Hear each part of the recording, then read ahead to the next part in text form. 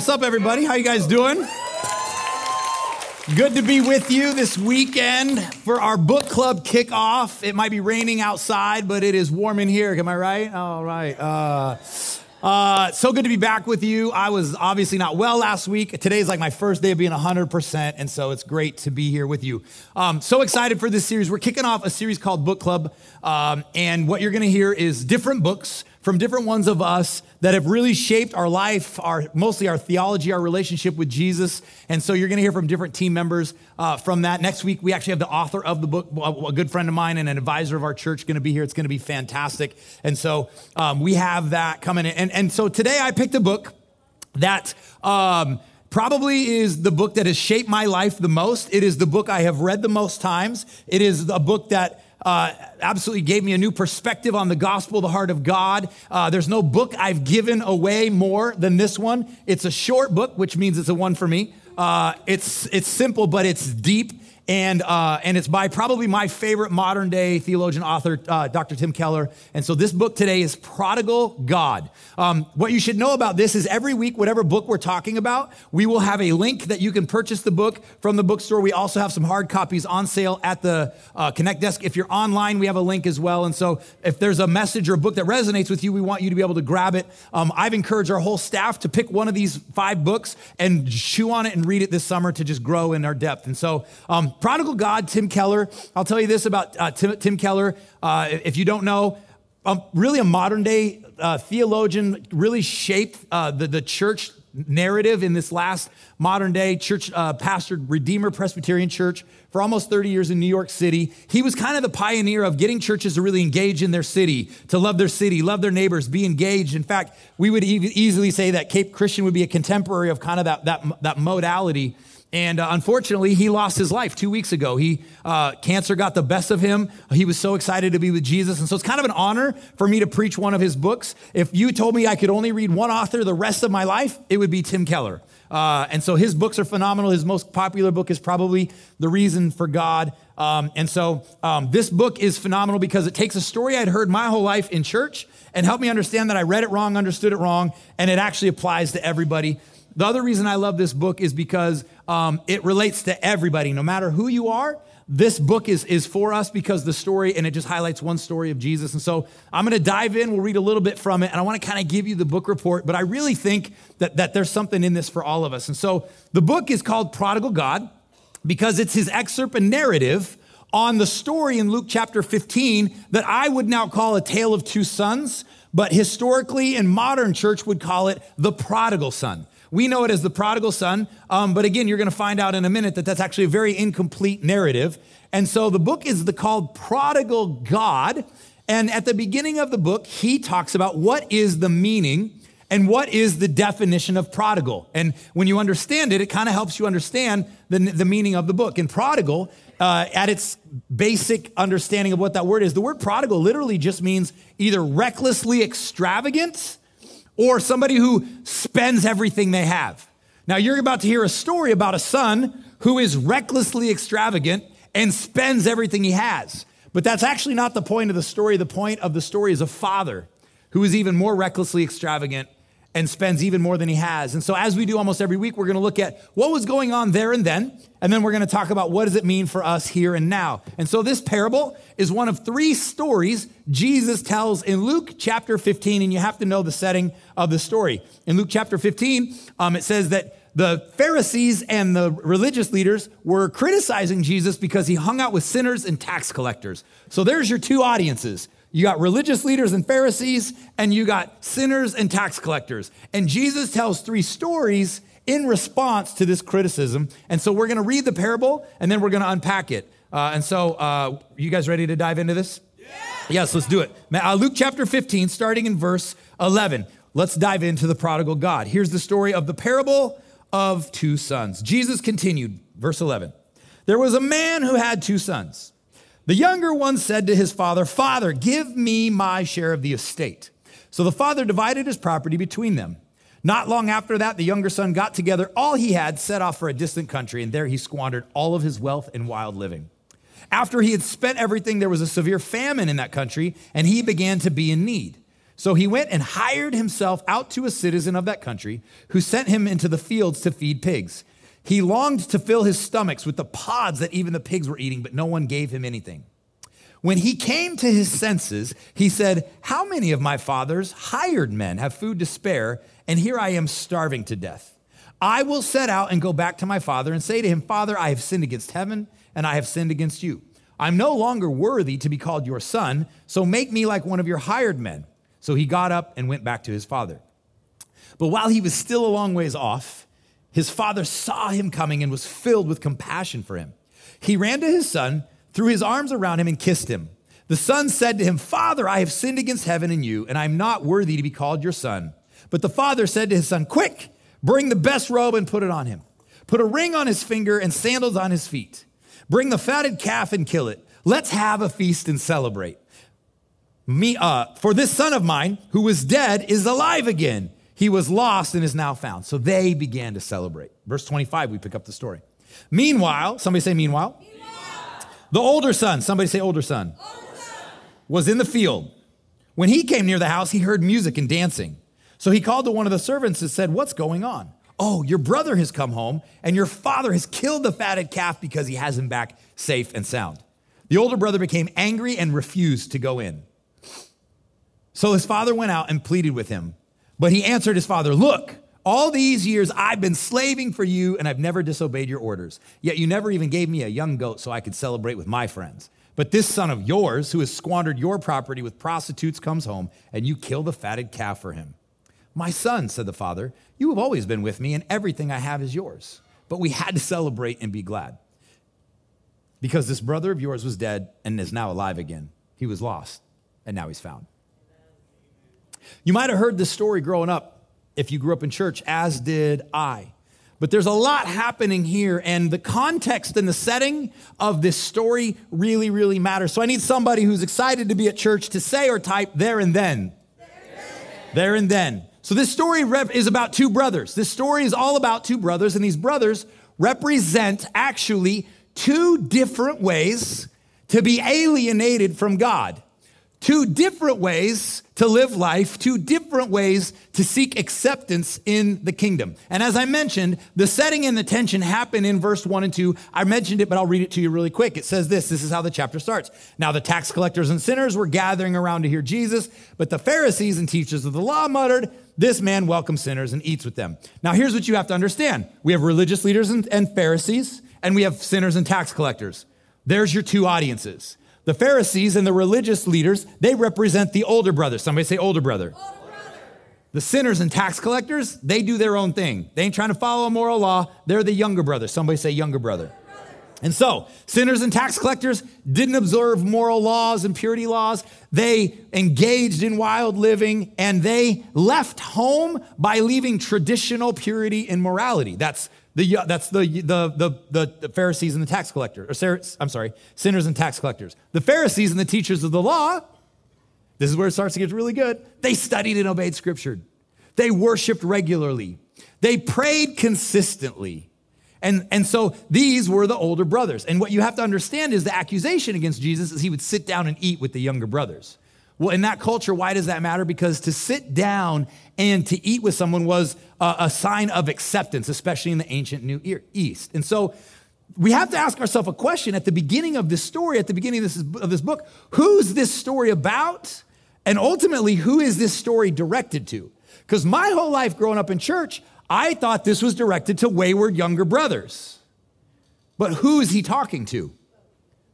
Pharisees and religious leaders who are making accusations. And so I want to read one excerpt out of the book. It's on page 10 in my book, Prodigal God. Tim Keller says it this way. The target of this story are not wayward sinners, but religious people who do everything the Bible requires. Jesus is pleading not so much with the immoral outsiders as he is with the moral insiders. He wants to show them their blindness, their narrowness, and their self-righteousness, and how these things are destroying both their own souls and the lives of the people around them. He goes on to say, no, the original listeners were not melted to tears by this story, but rather they were thunderstruck, they were offended, and they were infuriated. Jesus' purpose is not to warm our hearts, but it's actually to shatter our categories. Through this parable, Jesus challenges what nearly everyone has ever thought about God, sin, and salvation.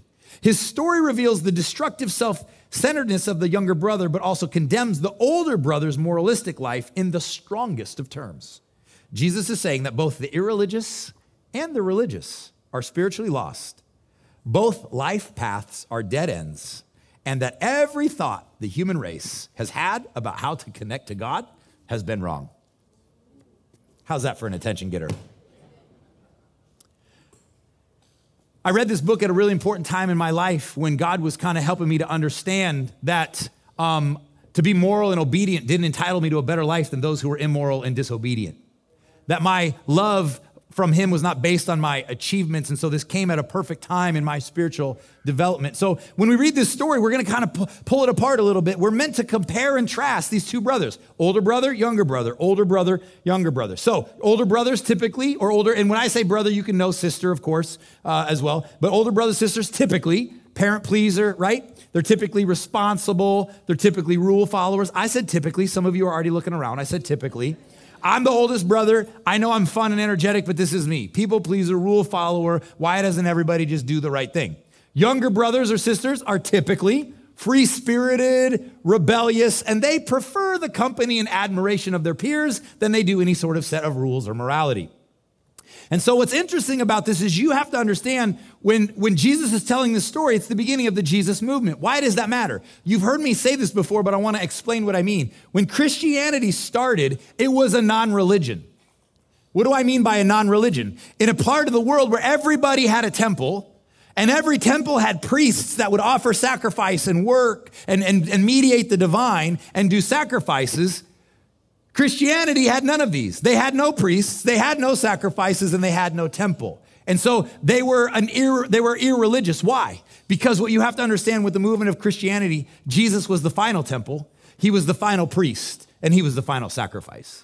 And if you don't get anything else from this story, it's why in other messages I've said there's no more sacred men, no more sacred places, because his spirit dwells within us because Jesus was the once and for all temple, priest, and sacrifice. So the Romans, you know what they called the first Christians? Atheists. No temple, no sacrifice, and no priest. And so in Jesus' life, those who were estranged from religion and morality mostly were intrigued and attracted to him, but those who were religious were kind of put off by him. In fact, in Luke 7, we see Jesus meet a sexual outcast and a religious person. In John 3 and 4, we see Jesus meets a racial outcast and a religious person. We see in Luke 19, Jesus meets a political outcast and a religious person. And in every single interaction, it's the outcast that is the one who connects to Jesus, and the religious person is the one who does not. Fascinating. In fact, in Matthew chapter 21, verse 31, Jesus tells the religious people, or he tells the Pharisees and the religious people, the tax collectors and the prostitutes, they're going to get to the kingdom before you do. You're starting to understand why people hated Jesus. Again, Rome didn't kill Jesus, the temple did. Why? Because he said and did things like this. So here's what we're going to do. We're going to break this down really quick, and then we're going to talk about what does this mean for us. Essentially, we have two acts here. Act 1 is the younger brother, and Act 2 is the older brother. Now, the first act has 3 scenes. The second act has 1 scene. So let's just break this down and put it into terms. Again, there and then, because the more you know about there and then, the more this is going to really hit home here and now. And I can't think of a better way to show the heart of God in the gospel than this story. And so Act 1, somebody say Act 1. Begins with a really alarming request. The younger son comes to him in verse 12 and says, give me my share of the estate. Why does this matter? Original listeners would have been shocked, amazed, and appalled at this request, because in those days, the division of an estate only happened when a father had died. The only thing you had to hand on was your estate and your property. So to request it before he died is to say, I'd rather you be dead. I don't really care about our relationship. I only want the things that you're going to give me. It was ultimate disrespect. And so this is hugely disrespect. You also have to understand in these days, the oldest son always got a double portion of everything. We're going to talk more about this in a minute. So if you had 2 sons, the oldest would have gotten 2/3 and the youngest son would have gotten 1/3. Again, we'll talk a little bit about that more in the middle here. But to ask this while the father still lived, as I mentioned, was to wish him dead. And so essentially what the younger son is saying when he says this is he wants the father's things, but he doesn't want a relationship with the father. I only want the things the world or the kingdom can offer me, but I'm not interested in the relationship. His relationship is a means to an end to him getting the things he wants, to enjoy his wealth, and he doesn't want the relationship. He wants out now. So he just says, give me what is mine. But probably what's more almost startling than the request is the father's response. Because in that day was a highly, intensely patriarchal society in where lavish expressions of deference and respect for elders, especially your parents, was of supreme importance. And so a traditional Middle Eastern father that was met with that disrespect would have been well within his rights and would have been expected to push the son out of the family, beat him, verbally dismantle him, and tell him he was gone. And if he had killed the kid, nobody would have blamed him. True story. What's also really interesting about this is when he says, give me my property, that Greek word property, I don't know why they translate it this way, is actually the Greek word bios, which is where we get the word life. And so the son isn't actually asking for his property, he's asking for his life. Because life, he knows, is in the father. And so what's remarkable about this is the father patiently endures a loss of honor, and he endures the pain of rejected love. Now, ordinarily, when we get our love rejected, we get angry, we retaliate, we harden our hearts. But this father obtains and sustains his affection for the son, and he bears the agony of losing him and the disrespect. So that's scene one, is the utter disrespect. And to the shock of the audience, he gave it to him and he went away. So now we get to scene two. Somebody say scene two. Now we see the son go off into a far off country. We read the story. I don't need to get too much into it. But what does he do? It doesn't take him long. He squanders it all. He has a blast for a minute and hits some clubs, gets a little crazy, but it runs out quick. And he finds himself working with pigs, wishing he could eat what the pigs were eating. It gets real bad real quick because when you venture away from home, it is fun for a minute, but it never lasts. And so he says, I've come up with a plan. I'm going to come back and be a hired man. Why is hired man? This is really important. Hired man is really important because he knew he couldn't come back and even suggest he could be brought in as a son. There were three levels of people who worked on an estate. The sons, who were the heirs. Then you had slaves, and not what we know as slaves in our country, but these were more of indentured servants who would stay on the estate, earned a wage, and after a certain amount of years would get their freedom. So it was really indentured servitude. And then you had hired men. Hired men couldn't live on the estate. They only earned a wage. They lived somewhere else. They were the bottom tier. So you had sons, slaves, and then hired men. He says, I'll be a hired man. I can't suggest I live with dad, but I'll do this. And he says, basically, I know I don't have a right to come back into the family, but I at least want to pay back the cost and the dishonor that I bestowed upon you. So he's rehearsing this speech on his way back home. That's the end of scene two. That brings us to scene three. Somebody say scene three. Somebody over here say scene three. Thank you. These guys are good. I want to make sure you're with us. This is probably the most remarkable part. Highly patriarchal society, all about honor and dignity. What does the father do? He sees him afar off and he runs. In those days, a patriarchal man of honor would never run. Because to run meant that you were desperate for something and you would never show desperation. You would also have to lift your robe. You would never show your legs. He undignifies himself so that he can restore and redeem his son. He forgoes his dignity, shows his emotions openly. Then he does a few things. What does he do? He says, put the best robe on him. Why does that matter? Well, if the dad's still alive, who do you think the best robe belonged to? The dad. He says, give him the best robe. An unmistakable sign of restored standing, not as a hired man, not as a slave, but as a son.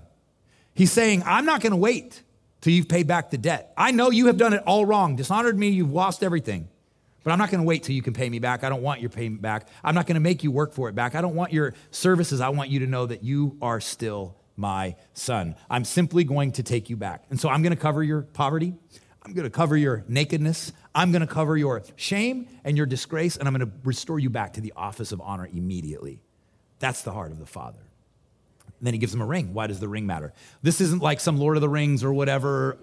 The ring, every ring had a signet on it. It was how you did business as a representative of that family. It was the family signature. When he places the ring on him, it's not just like, oh, I don't really care about this ring. It was the family ring, another statement of you're back in the family and you can do business as with my name as though you were me. And then the fatted calf. This part's crazy. Well, you have to understand in the ancient East, meals almost never included meat because of its expense, and it was a delicacy. And when you did, it was almost always a goat. It was never a calf. There was no more meat more delicate, more expensive than a cow, let alone a fatted calf. This would have been on the rarest occasions. It would have been the ultimate celebration. And most likely, if you were going to have a celebration that killed the fatted calf, the entire village would have been invited. This is a party. We're doing that all over again. The whole family, the whole community. Why? Because it's the restoration of the younger son. We want everybody to know my boy's back. And so we want everybody. It's such a scene. And it's such a great story. And it shows the heart of God towards older brothers who disrespect, dishonor, squander, don't care, self-evaluate. They live by their own rules and they come home. What's the heart of the Father? He can't wait to bring you back home. What a great story. But that's just the intro of the story. It's actually not the point. But we have to understand all of this challenges all the older brothers with a really, really hard, startling message, and it's this. God's love, and you have to hear this, God's love and forgiveness can pardon and restore any and every kind of sin and wrongdoing. Some of you need to hear that this weekend. God's love and God's forgiveness can pardon any and every kind of sin, wrongdoing, no matter why you left home, no matter how bad you were, no matter how far out you were. God is in the business of calling younger brothers home. It doesn't matter who you are. It doesn't matter what you've done.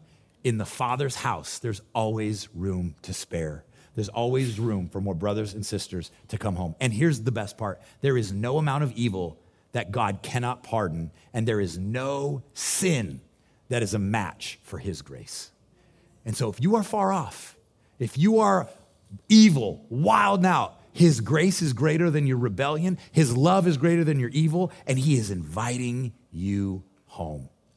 But that's just the intro. That leads us to Act 2. Somebody in the middle say Act 2. Somebody online type Act 2. There we go. They're always amazing online. You guys are amazing. Jesus didn't end the story here, because here's the problem. There's no mention of atonement for sin. There's no need for a savior. So Act 1 is actually showing us the freeness of God's grace. But Act 2 shows us the costliness of that grace, because now we have a feast, and it should be everybody lives happily ever after, right? But now we have a new conflict that arises. With who? The older brothers, stinking older brothers. When the older brother hears that the younger brother is home, he's not excited, he's not happy, he is what? Furious. See, older brothers, people who have an older brother spirit, they get mad when younger brothers come home. They get mad at the cost. They get mad at the grace. They don't have the heart of the Father. Now it's his turn to disgrace the Father, and here's where it gets really, really interesting. He refuses to go inside. Remember, we read that. To what would be the biggest feast probably of his lifetime, with the fatted calf and the entire village there. For sure the biggest feast his dad would ever throw. It's his public vote of disapproval. He now forces his father to leave the party in which he is the honored host, as well as the patriarch of the home and the lord of the manor, which would have been just as disgraceful as having to run towards the younger son. The father pleads with the older brother to do what? Come in. Come home. Come home.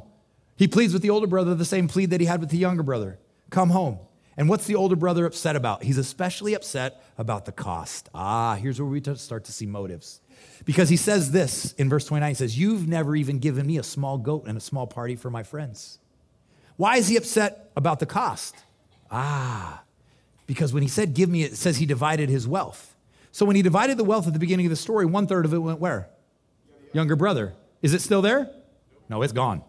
What's left? The 2/3. That's all there's left. So if he gets to be back in the family, who gets 1/3 of this now? The younger brother now gets 1/3 of the very diminished wealth that belongs to the older brother. And he's making a case for all that he's done. He's mad about it. I've worked myself to death. I've earned everything I've gotten. I've never done anything to disobey you. I've never done anything to dishonor you. Yet this guy dishonors you, runs away. You lavish it on him. I have rights. I deserve certain things, is the cry of an older brother spirit and an older brother heart. But perhaps the most disrespectful thing is the way he addresses his father. How did he address his father? Did he say, oh, honored father? And he says, look here. In those days, if you're in the audience, you'd have been like, no, did he beat him? Did he tell me he beat him? In a culture where respect and deference for elders was the most important thing, this was outrageous. It would be literally, that one statement would be the modern day equivalent to trying to destroy someone's reputation or career. So now the older son has just disowned the father as well. And again, the father responds with the same amazing tenderness, love, and compassion. He's saying, my son, despite the fact that you have now just completely insulted me publicly, I still want you inside at the feast. I didn't disown your younger brother, and I'm not going to disown you. I just want my boys home. So please swallow your pride, find some compassion, and come inside. And so the story ends with this question: will you come inside or not? And then the story ends. I didn't not finish the story. Jesus didn't finish the story.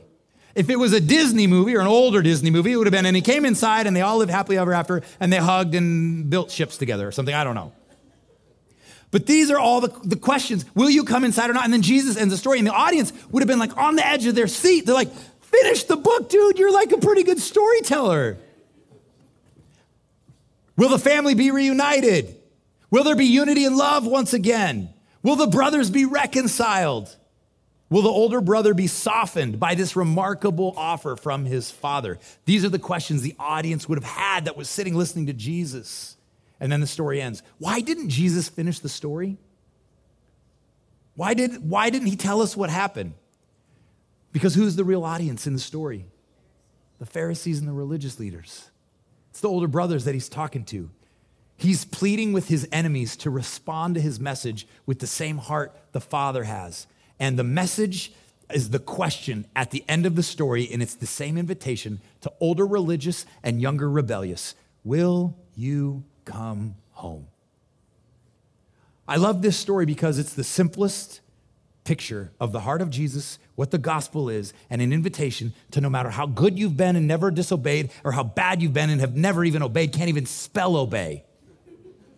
The invitation is from a loving Father who doesn't give you what you deserve. He gives you love, grace, compassion, and invites you to come home. Will you come home? So that's the context there and then. But what does it mean for us here and now? Somebody say here and now. Somebody online type here and now. Here's what you need to know. What I love is this story is ultimately a story about home. Now, when we say home, it means different things. But for us, home in this context, and you have to get this, is not a place. Home in this sense, when I say he invites them home, home is a relationship. Home is a place you belong, and home is a place that you're accepted. See, we all long for home. We all are longing for a place that we're accepted, we belong, and a relationship that is safe. See, the younger brothers want the things God provides, but they don't want God himself.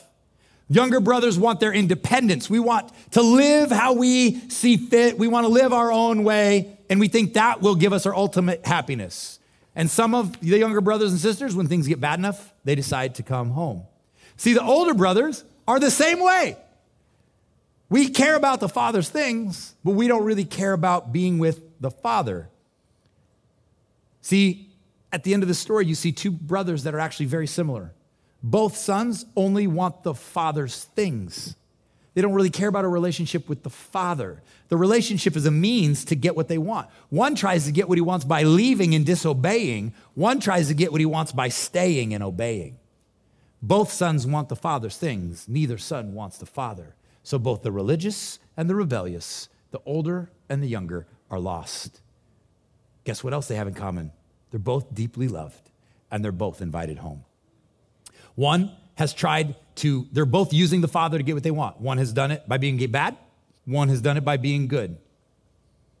The thing that is keeping the older brother from the Father is not his sin. What is it? It's his goodness. What did he say? I've never disobeyed you. I've never asked for anything. He believes his obedience entitles him to get certain things. The better I am, the more I listen and the more I obey, I'm entitled for you, God, to give me the life I want, give me the wealth I want, give me the things I want.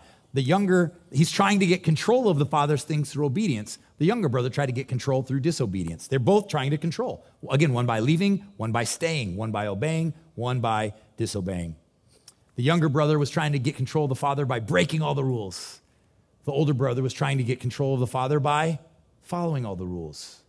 And Jesus says in this story that both sons are lost, Both sons are alienated from the Father because both lack the desire for a relationship with the Father. And the greatest mistake we can make in the church and religion is that we want the Father's things, but we don't want the Father. It's why I always say that the prosperity gospel is a bunch of crap. So these are the two sons. They're both alienated from God. And so we see from the story that there are two types of lostness, two types of people that are lost. So that's why Jesus puts the older brother in the story, because it's not just about the younger brother.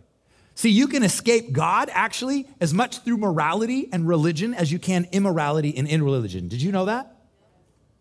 And here's why this matters, and it's why it's so personal to my heart as a kid who grew up in the church, because there are a lot of Christians who have an older brother heart. We would say things like, I try hard, I'm obedient, I go to church, I try to serve Jesus, therefore, and this is why that matters, therefore, God, you owe it to me to answer my prayers and give me the things I think I deserve and I want. There's nothing wrong with the trying and obeying and serving, but why? Because it entitles you to more things, or because you just want to be like the Father? It's that language, and if that's the language of your heart, let me lovingly just say this. Jesus is your model. He's your example. He's probably your boss, but most likely he's not your savior. He's just a means to you getting what you want. You're actually really your own savior. What do I mean by that? You believe that you can actually be good enough to get the things you want and save yourself. Your morality and your religion you're using to get to God, get to God's things, but not really to God. You're not actually in it for the relationships. See, older brothers obey God to get the things they want from God. And here's how you know you have an older spirit. When you don't get it, what you want or you think you deserve, they get really, really angry, especially at people who got it, and especially at people who got it and didn't deserve it. If I have the heart of the Father, I'm excited when younger brother and sister comes home. If I have an older brother spirit, I'm like, when's it my turn? See, gospel-believing Christians, they obey God to get close to God. We follow God to get close to him, to resemble him, to know him, to be like him, and to delight in him. That's it. It's we get God to get God, not get God to get his stuff. But the most stunning thing about this parable is how it ends. The younger brother actually goes off and loses it. But what does he do? He humbles himself, right? He repents. He rehearses the I'm sorry speech 3 countries across. He comes home, and what happens? He's restored. But the older brother at the end of the story, where's he? He's still on the outside. So at the end of the story, you have an immoral, irreligious brother that's home and is restored. And you have a rule-following, religious, moral brother that's still outside. Which one's lost? The one outside. Which one's not home? The older brother. Which one's home? The younger brother.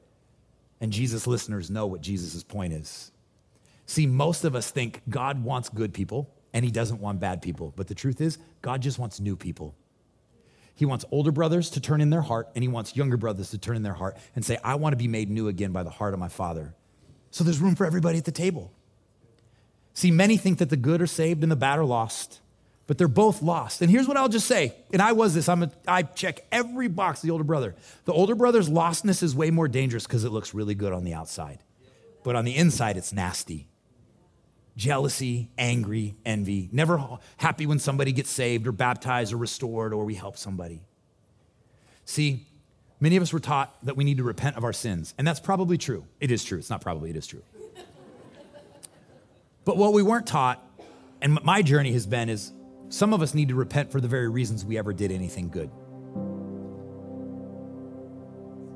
Some of you don't know what to do with that. I'll let you sit on that for a week.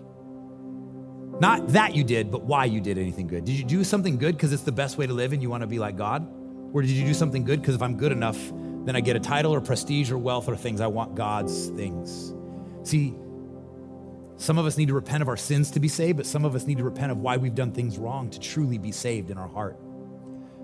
Who are the two sons in the story? Tax collector, Pharisees, right? You got younger and older.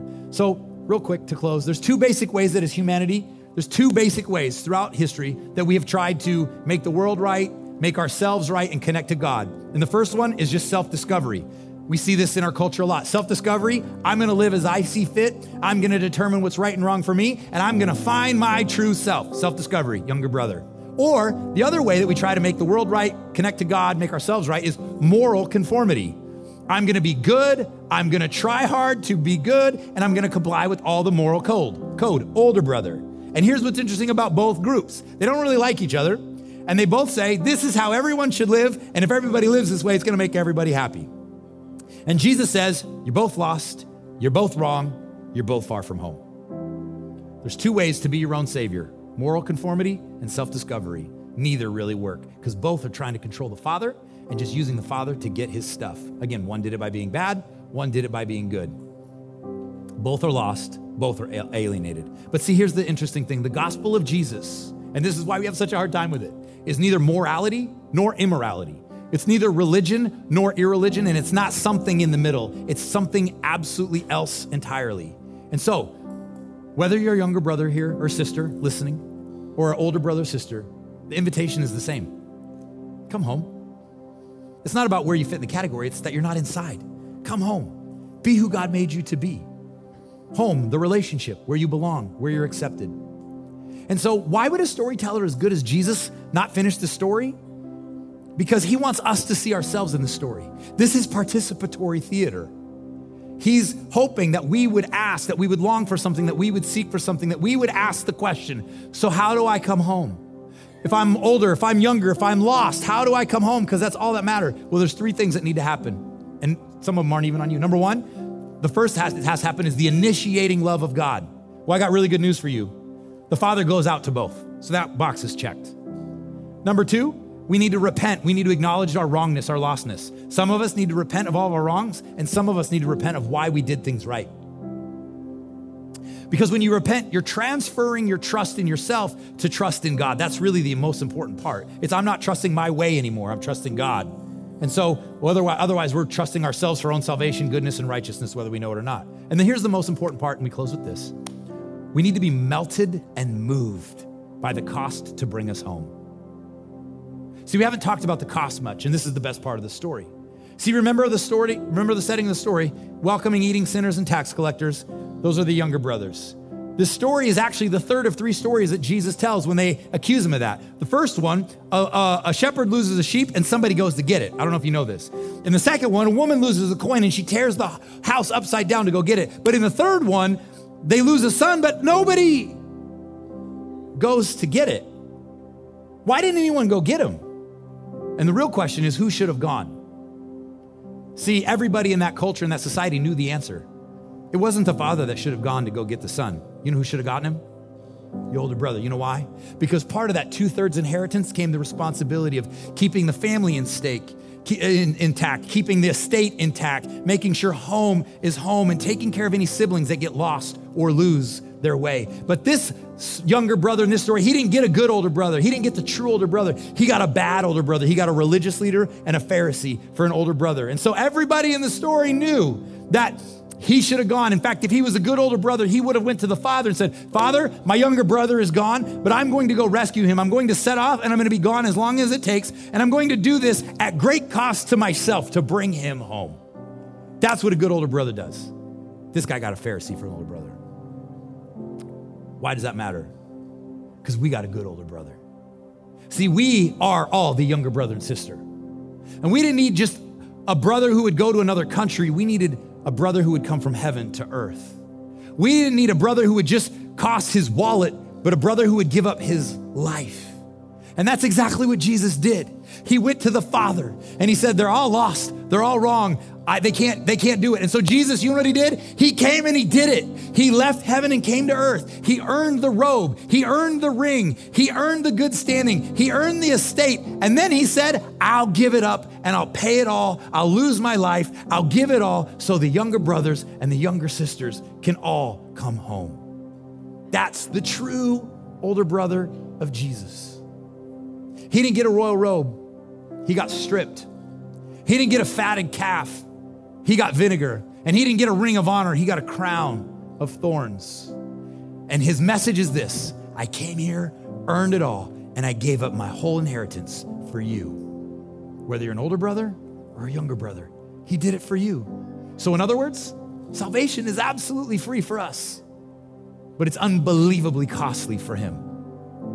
And he was willing to pay the price so that you and me could come home.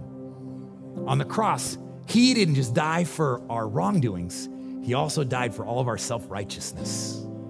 And so the question at the end of this is, have you been moved and melted by what Jesus did to bring you home? Because to the degree that you have, it will change everything about the way you live your life and connect to God. Have you been moved and melted? Have you come home? And when you do, you'll be home. You won't be into moral conformity. You won't be into religion. You'll be a true Christian who has the heart of a father that wants God for God, to be like God, to resemble him, and to be close to him.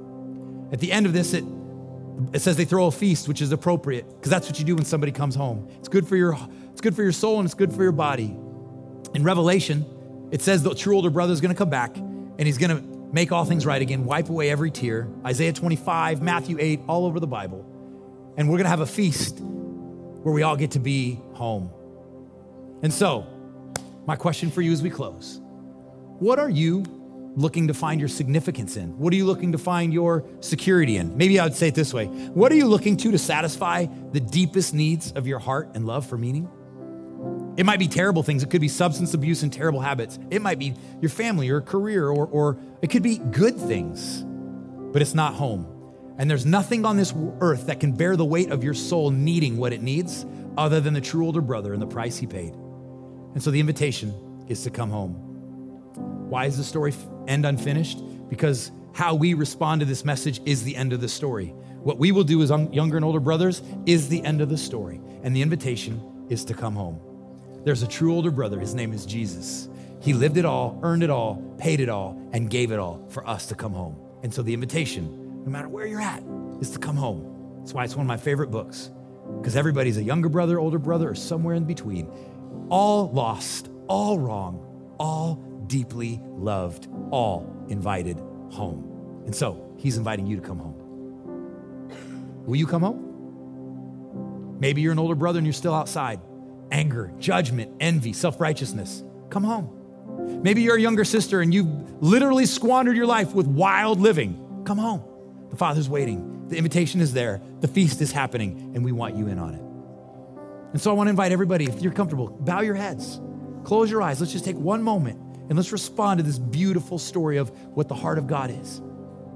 If you're here today and you would say, I am not home. You might be a younger brother that's wildly living. You might be an older brother or sister that's outside and it's about self-righteousness and you're angry and you say, I needed this. I want to come home today. I want to come home. Pray for me. I just want you to slip your hand up and put it right back down. I need to come home. I see those hands. Online, you can click the hand. I see those hands.